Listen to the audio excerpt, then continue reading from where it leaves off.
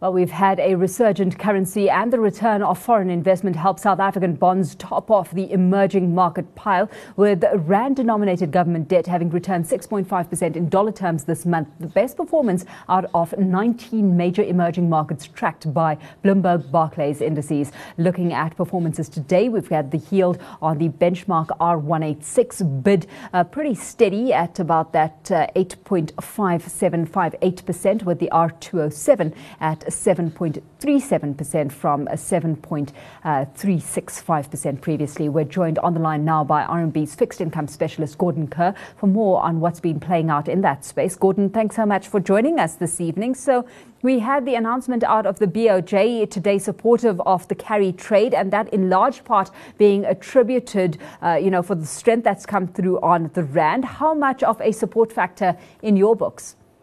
Yeah, it definitely has been. I think that's been the trade that we've seen now pretty much since central banks, or at least since the American central bank started tightening in 2013, was this idea around calling the bluff. And I think if you have a look, the market thought that the BOJ was going to announce something a bit more aggressive, and they didn't. Some tweaks to the policy, but nothing to get too excited about. And I think based on that, then obviously we saw the yen weaken, which is good. And in addition to that, it obviously just shows that global monetary conditions aren't tightening at any kind of material pace anytime soon.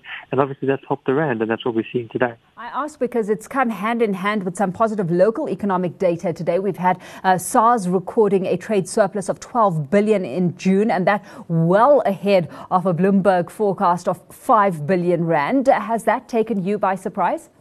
Not really. I mean, that figure is quite volatile, so it is expected for it to bounce around. I think seasonally we are going into a period where we should get some decent kind of local data out. Seasonally, obviously, this is a very nice time for us.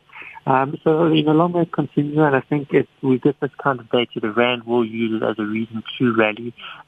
But the volatility in the trade balance is not concerning me too much at this point. What that stronger rand does, of course, is help alleviate some concern about the inflation trajectory in the local environment, which has been creeping up since hitting a 7-year low in March, and that easing pressure of the Reserve Bank to raise rates. So let's talk through some of the implications as you see it for the fixed income space and how you see that filtering through to bond market activity.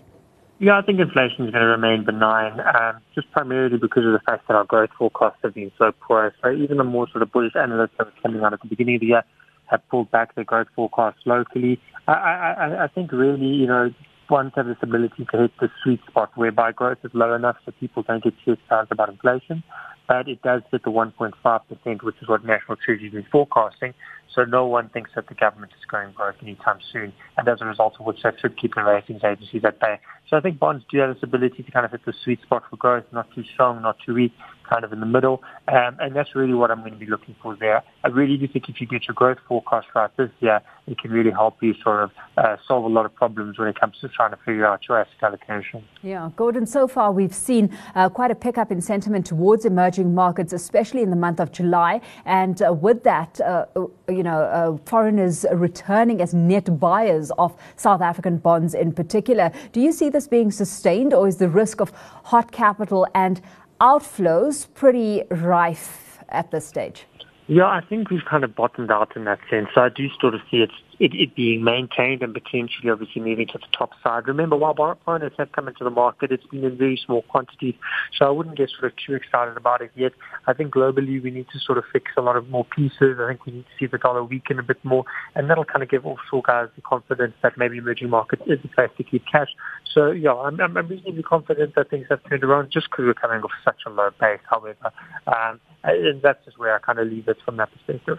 Well, let's leave it there. Gordon, thanks so much for having joined us on the line this evening. That, of course, Gordon Kerr, fixed income specialist at RMB.